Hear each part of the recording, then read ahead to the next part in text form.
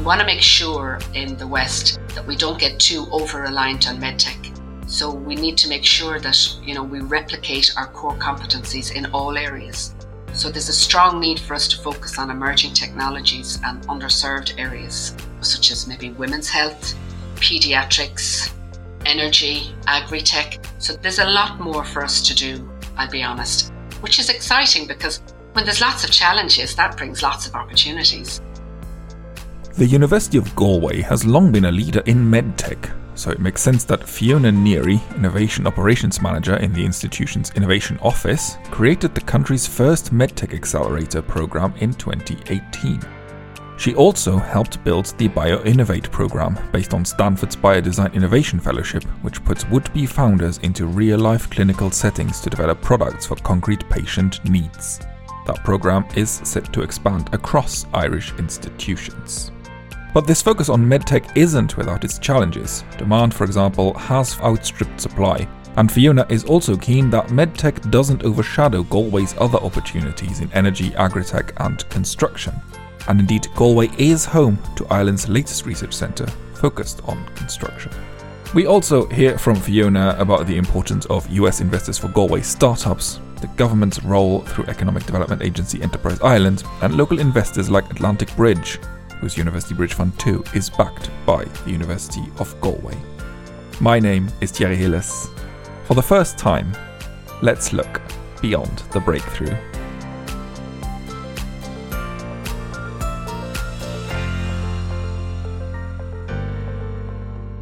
Fiona, welcome. Thank you. Delighted to be here. I look forward to our conversation very much. To start with, to set the scene a little bit, can you give me an overview of the Innovation Office at Galway with some headline figures if you have those? Yeah, sure. Thanks, Terry. And it's great to be on this podcast today, sharing lots of information about our university from the west of Ireland and the Innovation Office. As you've introduced me, I'm Fiona Neary. So I work in the Innovation Office at the University of Galway. And for those of you out there that don't know much about the university, well, just a few insights. We were voted the Sunday Times University of the Year in 2022, and we rank among the top 2% of universities globally. We're quite old. We were founded in 1845, so we're one of the oldest and largest Irish universities with over 22,000 staff and students. We were also awarded the most biodiverse campus in Ireland and recently awarded first in Ireland for sustainable development, as well as much more research, innovation and commercial successes that you'll hear about today. So as for the Innovation Office where I work, we were set up in 2006. They used to be called Industrial Liaisons and we suddenly turned into Tech Transfer. And now most of us kind of call ourselves Knowledge Transfer or Innovation Offices because we cover a broad range of activities. But this was supported through the University of Galway and Enterprise Ireland at that time. So we've created a high-performing team of about 14 people with expertise in various areas from knowledge transfer, intellectual property management, legal expertise, industry collaboration, and startup supports, which is very important at the moment and very high on everybody's radar. So for us, the team really is all about creating impact from everything we do. We're in the middle of a very complex, dynamic, exciting, innovative environment with an overload of opportunities taking place. So the community here depend on us to make it happen. So that's what we do. We get the job done, working with as many partnerships and stakeholders and world-class research. We like to turn our innovative ideas into real-life opportunities. So how does that stack up, I suppose you're saying, with numbers? So maybe the numbers always, I think, speak louder than anything else. So if I was to give you an idea of some of our headline metrics over the last 3 years, it would be we've created about 13 startups. We have done about 110 collaborative projects with industry partners. We have licensed about 42 technologies. We have about 27 patents granted. To follow on with that, our spin-outs are highly investable. We have 13 out of 13 of these startups invested already. And in the last 3 years, 75% of them have already achieved HPSU status, which is pretty good. We also support the Business Innovation Centre on campus. It's part of the remit of the Innovation Office. And we reside on 3 locations on campus, covering about 28,000 square foot. To date, we've supported 128 companies that have gone on to create 2,400 jobs odd and have raised about 1,715 million in funding and grants to date. So we're quietly doing very, very well. This is a great opportunity of the podcast to share some of these numbers and facts and stats more. So thank you. We're also pretty good in the sense that we get EU grant monies. So 75% of our spin-outs have also received EU funding from the likes of EIC, DTIF. So that's a very good number. We've been very successful in the West here. We also this year have run a very new program. It's called AIM Day, and it's an engagement model that's been created by Uppsala University, and it's been used in about 30 universities in Europe. And Ireland, Galway, this week has been the first to run this AIM Day program, and we hope to model this out. So it's an engagement where you get academics and industry all together working and solving problems at the same time. So it's a really good model. There's lots going on. We have an Inlight project where we're involved with 9 other European universities. And even next week, we see the launch of the new Galway Institute for Clinical Trials, where we're seeking to transform the clinical research landscape in Ireland and delivery of clinical trials for all companies and for our spin-outs, along with our partner, Shielda. So basically, just to sum it up, we drive, track, identify new inventions. We develop impactful pathways for them and provide the necessary training that they need. We lead out on a lot of initiatives and grow into innovative and economic development for the region. So a lot of our time is spent on deploying knowledge and training and providing legal and policy frameworks necessary to support innovation. So I hope that kind of covers what we do in the office. That is a pretty comprehensive overview, and I'm sure we'll dive into a few of those elements over the course of our conversation as well. I like the quietly having done really, really well, because I don't think Galway is on a lot of people's radars. It certainly hasn't been on mine until quite recently. So I look forward to learning more about how you've done what you have done. One thing that you did in 2018, you raised 1.6 million euros and you delivered Ireland's then first medtech accelerator called BioExcel. What motivated this at the time? What has it been like so far? Well, that's a very interesting question and brings me back in time. So yeah, because we're not actually running BioExcel now, but I suppose it's good to give a bit of context here. So it was an extremely exciting time because we were breaking new ground. It was developing Ireland's first medtech accelerator, along with partners such as Enterprise Ireland, the Western Development Commission, Bank of Ireland, and Kernel Capital. So the university developed and delivered this accelerator over a 3-year pilot program. We selected 14 companies and we invested 95,000 in each of them. And these 14 companies have gone on to raise about 35 million, I think, to date. And they're employing about 65 people at this stage. But the program was a challenge given its nature because it's not like any other accelerator. The usual accelerators will keep continuously running and running, but this needed more. A medtech accelerator or a life science accelerator, it needs more. It needs regulatory, it needs quality, it needs reimbursement, clinical data, clinical trials. The bandwidth and the funding that they require was a lot more. So we were getting along nicely, but then COVID hit. So that proved even more difficult. So it set these companies into a lot of difficulties at the time, but some of them did prosper, such as Hydromed Solutions, Blue Drop Medical, and GlowDX. But during this process, it kind of became clear to us all that this type of accelerator would take a lot more funds and a lot more people than were available at that time. And also, we strongly felt that this was something that was of a practical nature that couldn't be delivered online with COVID. So given those needs, we didn't progress it during COVID or after COVID. But we did have some amazing learnings for all involved.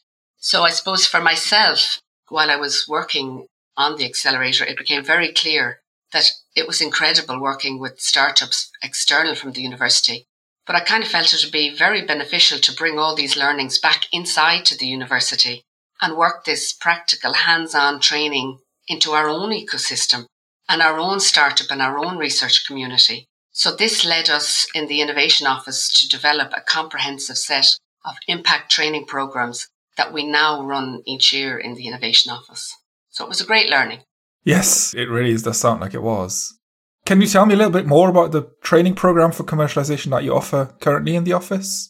As most universities do, they all have a certain amount of research for their researchers and our budding venture scientists. But I suppose we try to capture it into 3 tiers. So we've called our program number 1, Impact Series, Impact Accelerator, and the Impact Start program. So basically the Impact Series is literally the beginning of your funnel. It's to a large cohort of researchers who are beginning their commercial or innovative journey.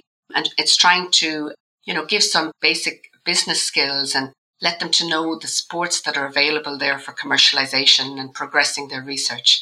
And it's actually interesting because it's now become a transnational program through some EU funding instrument that we got funding that's now called Innovate to Create. So we're delivering this in partnership with the ASTP and some other European universities as well. And it's led by us in the Innovation Office. So it's really good.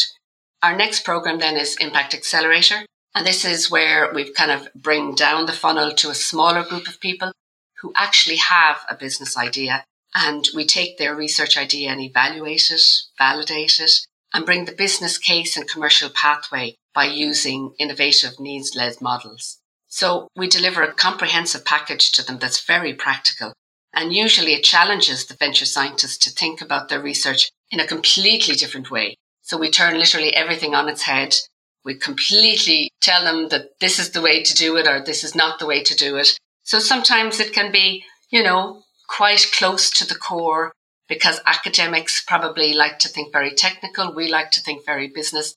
So we have to meet in some stage. So this accelerator can give them a clear pathway of the next steps that they need to commercialize their idea or their technology. And then the third program we run is called Impact Start. And literally, as it says, it's kind of closing the loop. So we've done the early stage, then we do the technology stage, and then closing the loop, we are trying to enable these technologists to either protect, license, or create the startup. And again, all these startups, hopefully with the potential to scale and grow. And this is aided through hopefully the latest knowledge transfer funding call, where we hope to expand this startup training even further through our spin-out development managers. So we'll be covering, much more intensive training for all our startups, hoping to boost the spin-outs and aid them to reach HPSU level and get seed investment at a much faster pace than we have in the past. So these 3 programs, they're going well. Lots more to do, lots of opportunities, but it's all pretty enjoyable. It sounds very enjoyable. It doesn't sound like you're not liking the job. Nope, I wouldn't be there. I love it. We'll get into more opportunities and challenges in a second, but I wanted to ask you about Ireland's national IP protocol as well and how important that is for Galway's strategy. The national IP policy and framework for research commercialization, it's provided universities with best practice guidelines and expected norms for all research-related engagements between industry and state-sponsored research.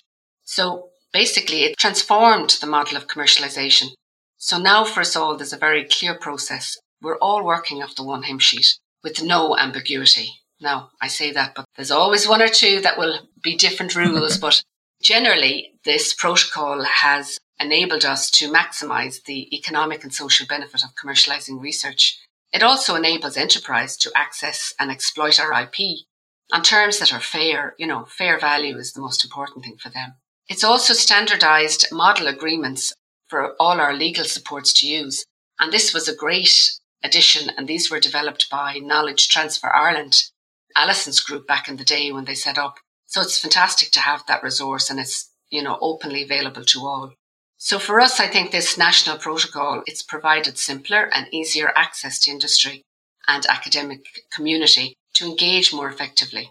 And the innovation offices, I suppose, serve as the interface between the industry and academic research, making sure that there's high standards and providing sound guidance and governance along the journey.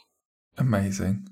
What is it about Ireland that means this was created in Ireland rather than, say, the US, that is typically seen as kind of the leading nation for anything tech transfer? Yeah, I think we have a very slick and very organised government agency system with the likes of SFI, Enterprise Ireland, supports for research, government initiatives. And I think that's just made us open up in collaboration, innovation, getting projects underway. It's really enabled us to open up the world of research to the world. Basically, our research is out there. We wanted to get out there. We wanted to, save lives. We wanted to be used on patients. We want to be the next Google's, Facebook, and whoever else we can. So I think this mechanism has enabled all our universities to get our research out there. Yeah.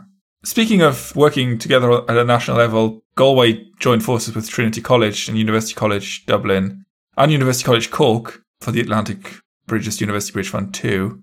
What motivates you to join for the second fund?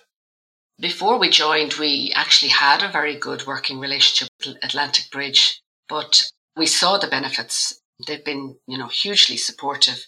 They've invested in many of our startups, such as Atrium Medical, Neary Medical, Timpani, One Projects, many more, Siren. There's lots.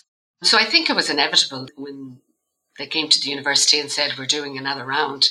It was a no-brainer. I think it was automatically going to happen because the university, they have set up an innovation office. They are supporting research and commercialization and the startup community. So they wanted to do their part in investing and supporting our startups. So yeah, they invested 1.7 million into the Atlantic Bridge Fund.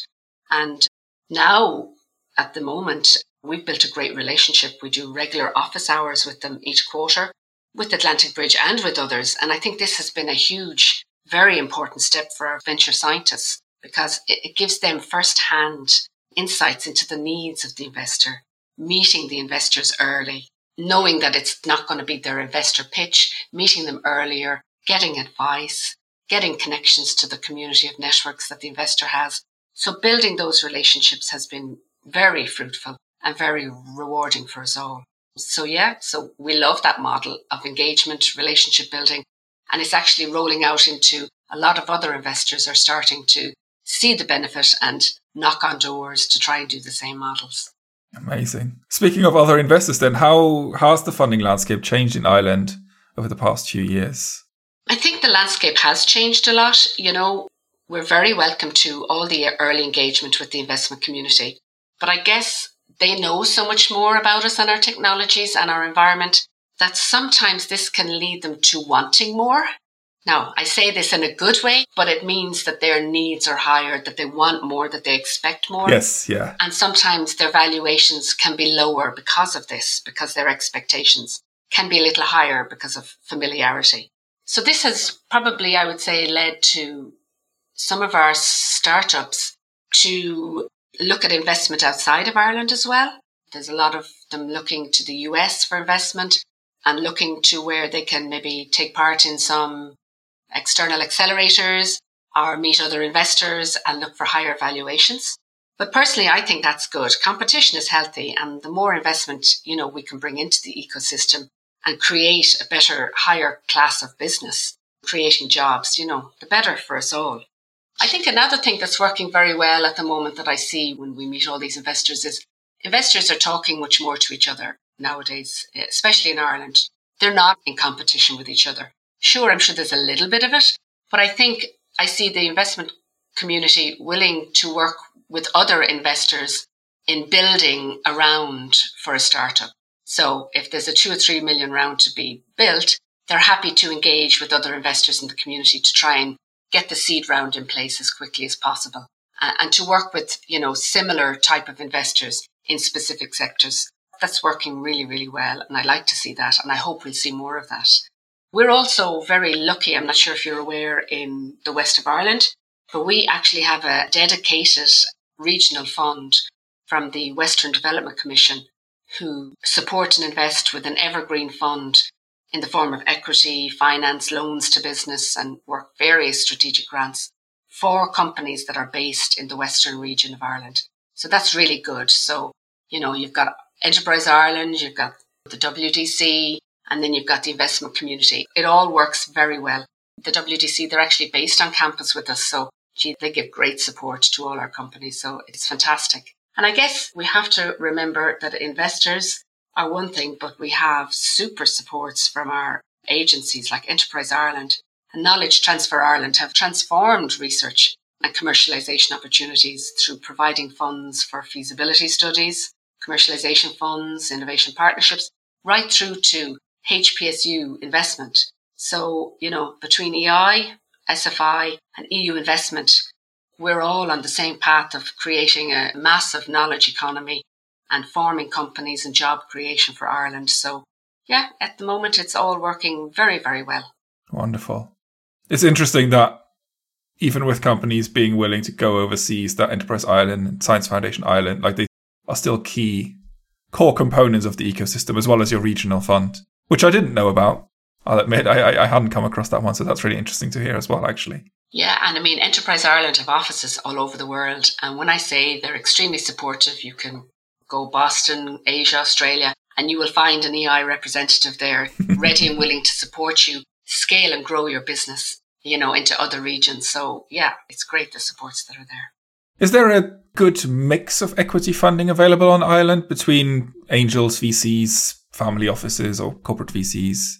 I guess there is a good mix, but at the moment there's such a huge volume of opportunities coming out of research from the universities. So we're all fighting for the one pool of investment. So I think although there is lots of investors involved in lots of different areas, you'd have to say there's never enough. But I do think the EU has made, and EU funding and grants has made a significant impact where they have done the EIC, the DTIFs, along with investment. And this has been tremendously supportive in de-risking some technologies for the investor community to enable them to maybe move faster with their investment, get better returns, maybe circulation of more money into the economy and the investment side of things. Yeah, so it's a very good mix at the moment of EU and investment. But again, there's room for more. I'd say if there's investors anywhere around the world listening to this, come on in. Ireland is very full of opportunities and we'd love to share as many as we can with you. Yeah, don't take this as a sign that Ireland is full. There is always more opportunity. On that note then, what are some of the strengths in Galway's ecosystem? Galway is a hub for innovation, creativity and collaboration. And I'd say when most people think about Galway, they think of, the cool student life. Every student wants to be in Galway. We also have world-class research, vibrant startup community. We have major strengths in IT and medtech expertise. We're globally renowned for medtech expertise. One of the things I love in Galway is it's the strong sense of openness and curiosity and connectivity that we're most proud of. Everybody is willing to work together, talk together, engage together. And I think for us in the Innovation Office, we've also built, with this openness and connectivity, we've built a significant amount of organisational competencies. And we're hoping to work these competencies even further with the next phase of knowledge transfer funding. So we've set ourselves very ambitious goals in the Innovation Office for the next few years that we feel we will be able to deliver because we're world class at a lot that we do. So for the next 4 years, we're hoping to develop about 20 new spin-outs, 70 more licenses, 200 industry collaborations, continue to support the likes of our BioInnovate programme, which has been a huge success in Ireland. We've already created 30 spin-outs from that programme already. So this programme leads us to be at the forefront of life sciences. And the programme is it's created such a multidisciplinary pool of innovators. It has helped to create and shape the future for healthcare globally. So there's a lot going on in this space. I guess one of the other areas that we're quite good at is looking to see what the needs of the region are. We look outside our own university, we look outside our own community. And again, we've WDC who support the region and we work with them closely. And one of the needs we have seen as well would be to develop a life science hub for the region because there's just not enough space, there's not enough wet labs, there's not enough supports for life science and strong biomed and that area. So we're lucky enough to be working with WDC and Enterprise Ireland on a project scoping out a new life science hub for the region. So that's another good strength that we have.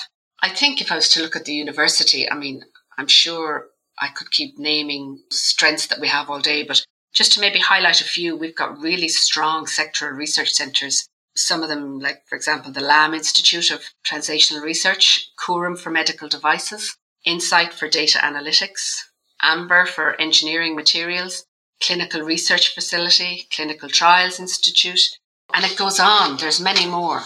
And I think another thing we've been very good at is getting EU funding and looking at new initiatives to support innovation from a global perspective. Recently, we were awarded the Atlantic Futures 4 million innovation programme under the government's North-South research programme, so that's really good. Our own university has invested 5 million in marine and energy to create some global challenges internally, and that's proving to be really good. Very recently, Construct Innovate is the newest of Ireland's research centres for the construction technology and innovation industry, where in Galway we're hosting this 5 million industry-led technology centre programme. Look, as I say, I could keep going, but I hope I've given you enough of a teaser and some highlights to show that we have very strong competencies in a lot of areas. And you have a very innovative and enthusiastic innovation office that's happy to work with all these areas as well. Yeah, you certainly managed to pass along that message. You mentioned that you were working on more wet lab space. Is there anything else that is missing from Galway currently? Is there enough talent going around? Is there enough other incubator space? Well, I guess the few challenges that I would see would be, we probably are the only university that has specific wet labs. So we do see that demand has outstripped supply. There are others in the ecosystem. There's Portishead, GTC, the new ATU, all providing fantastic support. But what I would say is the demand has outstripped supply. And the area that we're focusing on in the university is the life science. And we're actually doing due diligence on lots of buildings, looking for investment. So we're hoping that project will go ahead. And I know there are other areas of weakness, such as infrastructure, access to talent, and investment. So all these are kind of all encompassing the same things: space, infrastructure, talent. There are a lot of initiatives and a lot of projects been worked in that area. So hopefully in the next few years, a lot of these challenges will be overcome. But there's one or two things that I suppose just to highlight as well. We want to make sure in the West that we don't get too over-reliant on medtech. So we need to make sure that, we replicate our core competencies in all areas. So there's a strong need for us to focus on emerging technologies and underserved areas, such as maybe women's health, pediatrics, energy, agri-tech. So there's a lot more for us to do, I'll be honest, which is exciting because when there's lots of challenges, that brings lots of opportunities. So bring it on, I say. Let's get going. More opportunity for creative solutions as well and keep you engaged in the job. How does your engagement fare in terms of equity, diversity and inclusion? Do you track those numbers? Well, I guess for us all at this point in time in life and this area, we all have a deepening awareness and understanding of the substantive changes. And the university is no different. So we actually have an equality, diversity and inclusion strategy in place. And this provides a framework for us to drive specific actions in this area. So to give you an example of one of them would be each year the university runs a program called Aurora, which is a female-only leadership development program run by Advanced HE. And what it does is it brings together leadership experts and higher education institutes to take positive action to address underrepresentation of women in leaderships, to address if women are being underrepresented in this sector. We need to look at that more. So it's a great program. I'm part of a network that's called ITAG. I'm not sure if you've heard of it, but it's the Innovation Technology Atlantic Gateway Network. And as part of that network, I co-developed and delivered a female coaching for success program. And this is run yearly. And what it does is it's encouraging and enhancing females in STEM to progress into leadership roles and helps them to advance their professional development and career pathways. So I'm very proud of that, and that runs each year. That's cool. It's great. I suppose in the innovation office, this I'm really happy with. We always encourage female entrepreneurship, and there's always a great balance. I have to say in the last few years, there's a fantastic balance in our programs of female to male and other. It's brilliant. So one of the facts that we're very proud of in Galway and in the Innovation Office, out of the last 31 startups we've supported, 12 of them have female founders, which equates to 38%, which is a really high statistic when you look at it at a global level. We are doing very well with female founders, female co-founders, females in high level of leadership, but we are going to continue to drive this because there's more work to do here and we're happy to do it, but we're doing good so far. Yeah, those are really good numbers actually. Is that high percentage because the virtuous circle has almost started for Galway? Like you have the role models of previous founders that have come along? Or is there something else that means that female founders engage more with you than perhaps at other institutions? I'm actually delighted you asked that question because it was one of the next things I was going to say. Perfect. I think one of the programs that has led to this and created this environment has to be given to BioInnovate, the Stanford needs-led model that we're running. And this is where you can create a multidisciplinary group of teams. They come together from all different sectors and they're put into teams immersed in environments in hospitals, looking at needs. But I think as part of the recruitment process, there's always a great balance of male to female, of expertise, across the board.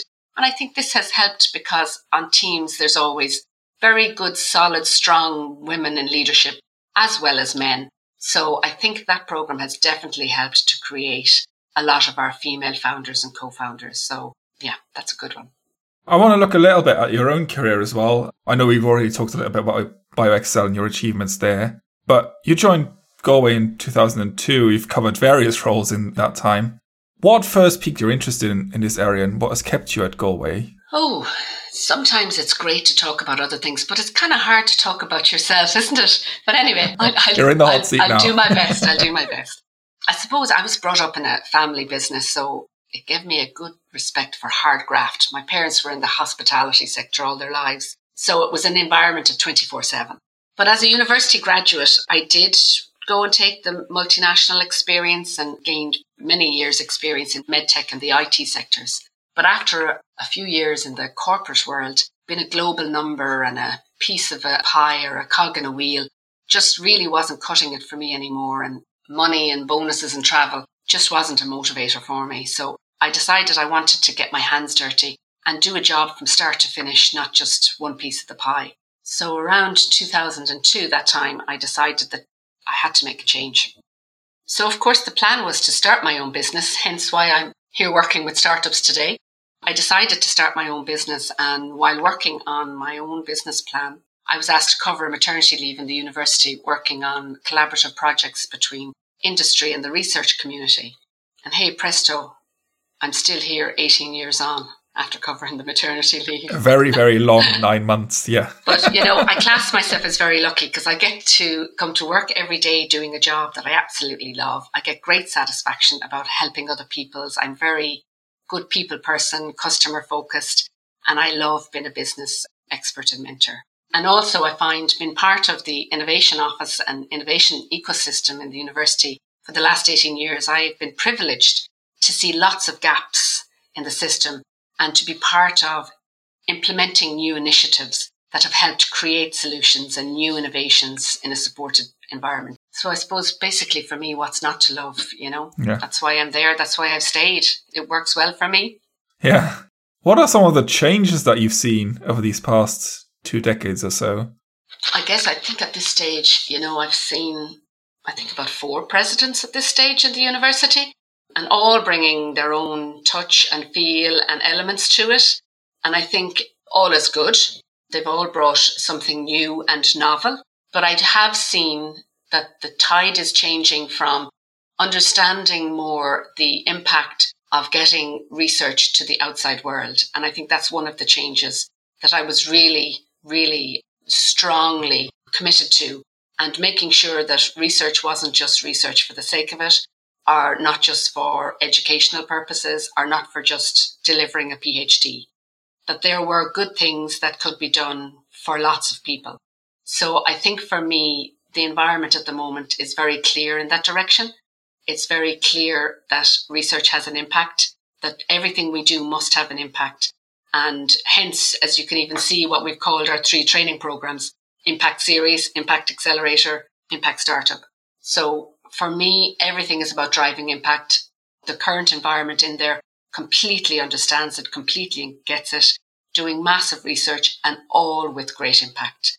So I think that would be the biggest change that I've seen, is driving that impact forward. And that's the way we have to go. And the funders have also enhanced that, because to get all this funding now, you must have impact. You must create something. You must deliver something and it must have either a social or an economic benefit in some way, be it from open source technology to saving patients' lives or a new stent. So there's a whole mix in between, but it's as long as it's impactful in some way across the board. A very positive change. What is a noteworthy challenge that you've overcome in your career? I guess it's working with the academic community and getting them to understand the needs of industry at a more impactful level. So, we have a host of technically brilliant academics, and sometimes that's where their thinking stops, is in the technical side of it. But trying to challenge them to see that what you're developing is a technology. It's not a product, and it's not going to have a huge impact. So let's work with the industry. Let's collaborate. Let's bring all the pieces of the puzzle together and gel together to create something amazing. So I think that's quite a big challenge, but I do know the people that I work with see that and hear that and understand that. And I guess my philosophy in life is it's not trying to change everyone. Some scientists will be scientists. Some venture scientists will be venture scientists. And it's just to work with the people who want to create that change and look at the full spectrum, from technology to commercial to social good. So yeah, that's probably the biggest challenge I've seen. Can you give me some examples of portfolio companies? I know you've sort of mentioned a couple of spin-outs over the course of the conversation so far. In the innovation office, I suppose at any one time, we're always prepping about 15 companies at any given time to showcase to investors. So, I'm always working with these budding entrepreneurs, and I have such great respect for them because they're giving their life and soul to emerging technologies, patient care and saving lives. So we're very impressed and we're very proud of our successes to date and the successes of these startups. And we probably really have a host of good news stories. And, just even to mention a few of them would be like, we had 2 amazing acquisitions from Embo Medical and Vitex Medical in the last few years. And these founders have come back to the system and they continue to support and inspire the current and future entrepreneurs. And to me, that's what a true entrepreneur is. And I love it. Another company, Neary Medical, they recently closed their Series B round with 20 million investment on their rhinitis technology. And they're now employing 45 people locally after a few short years, which is phenomenal. Last year, one of our Business Innovation Centre clients that was a spin into the university that came into the centre from external, they were acquired by a US-based fitness solution company for a figure in excess of 200 million. Another company, Blue Drop Medical, they have raised about 16 million to date, and they're working on a diabetic foot ulcer technology. And they're at the moment looking to create 25 new jobs. So, doing great stuff. I could keep going. I have, Hydromed Solutions. The founder there, Suzanne, she's a sufferer of this chronic wound condition called HS. And she's gone on to create a wound care solution called Hydroware, which is already selling. Luminet Medical, they're working on a technology for prevention of hair loss post-chemotherapy. And this week they're starting their first in human trials. Relivium, working on chronic pain solutions, starting with the knee. Again, been very successful in raising research grant funding through SFI and the EU. So again, it's not all about the money or the selling. It's about they've created this fabulous ecosystem that is, working together and happy to engage and connect. And it's just a lovely ecosystem and environment to be in at the moment, working with the startups. Yeah. And I'm sure if any investors are listening, that you'll be easy enough to contact if they want to know more about any of these companies. Absolutely. You're very welcome to Galway. That brings me to the end of the questions that I had. But is there anything else that you wanted people to know before we go, or something that you wanted to reiterate? All things being equal, if I was to sum up the ecosystem that puts Galway on the road to success, I'd say it's its collaborative approach to economic development and mainly the people that drive it. We have a leadership and entrepreneurial ecosystem that's continuously giving back, and I think that's what makes us unique here. Galway's small on a global scale, but we're enormous in connectivity. And I think if we continue to work with private, public and community sector players, Galway will continue to move mountains as a global leader in many, many sectors. So I think that's as much as I can say. I hope I've done the university, the ecosystem, the Innovation Office Justice here today. And I'd just like to thank you, Terry, for giving the Innovation Office in the University of Galway this great opportunity. And I really look forward to tuning into some more podcasts in the future from you as well. So thanks a million. It's great. You're very welcome. And thank you so much for taking the time to talk with me. Brilliant. It's been wonderful chatting to you and learning more about Galway. Beyond the Breakthrough is hosted by me, Thierry Heles. Our sound engineer is Mark Chatterley from In-Ear Production. The podcast is produced by Global University Venturing, a Mawsonia Limited publication.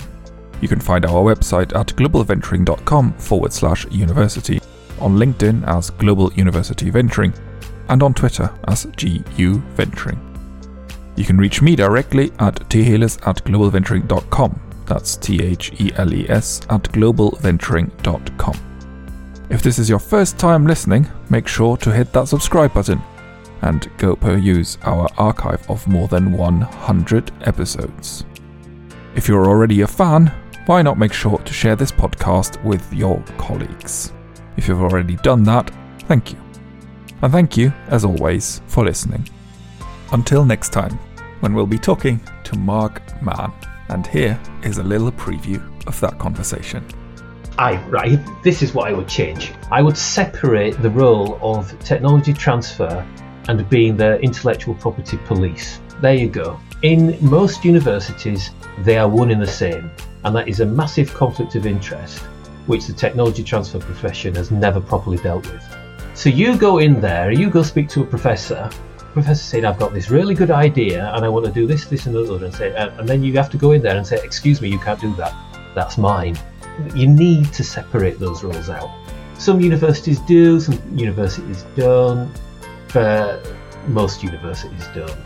And I think that is one of the things that causes the greatest level of friction with the academic population, is this fear that if they tell you something, you're going to try and steal something from them which they think should belong to them.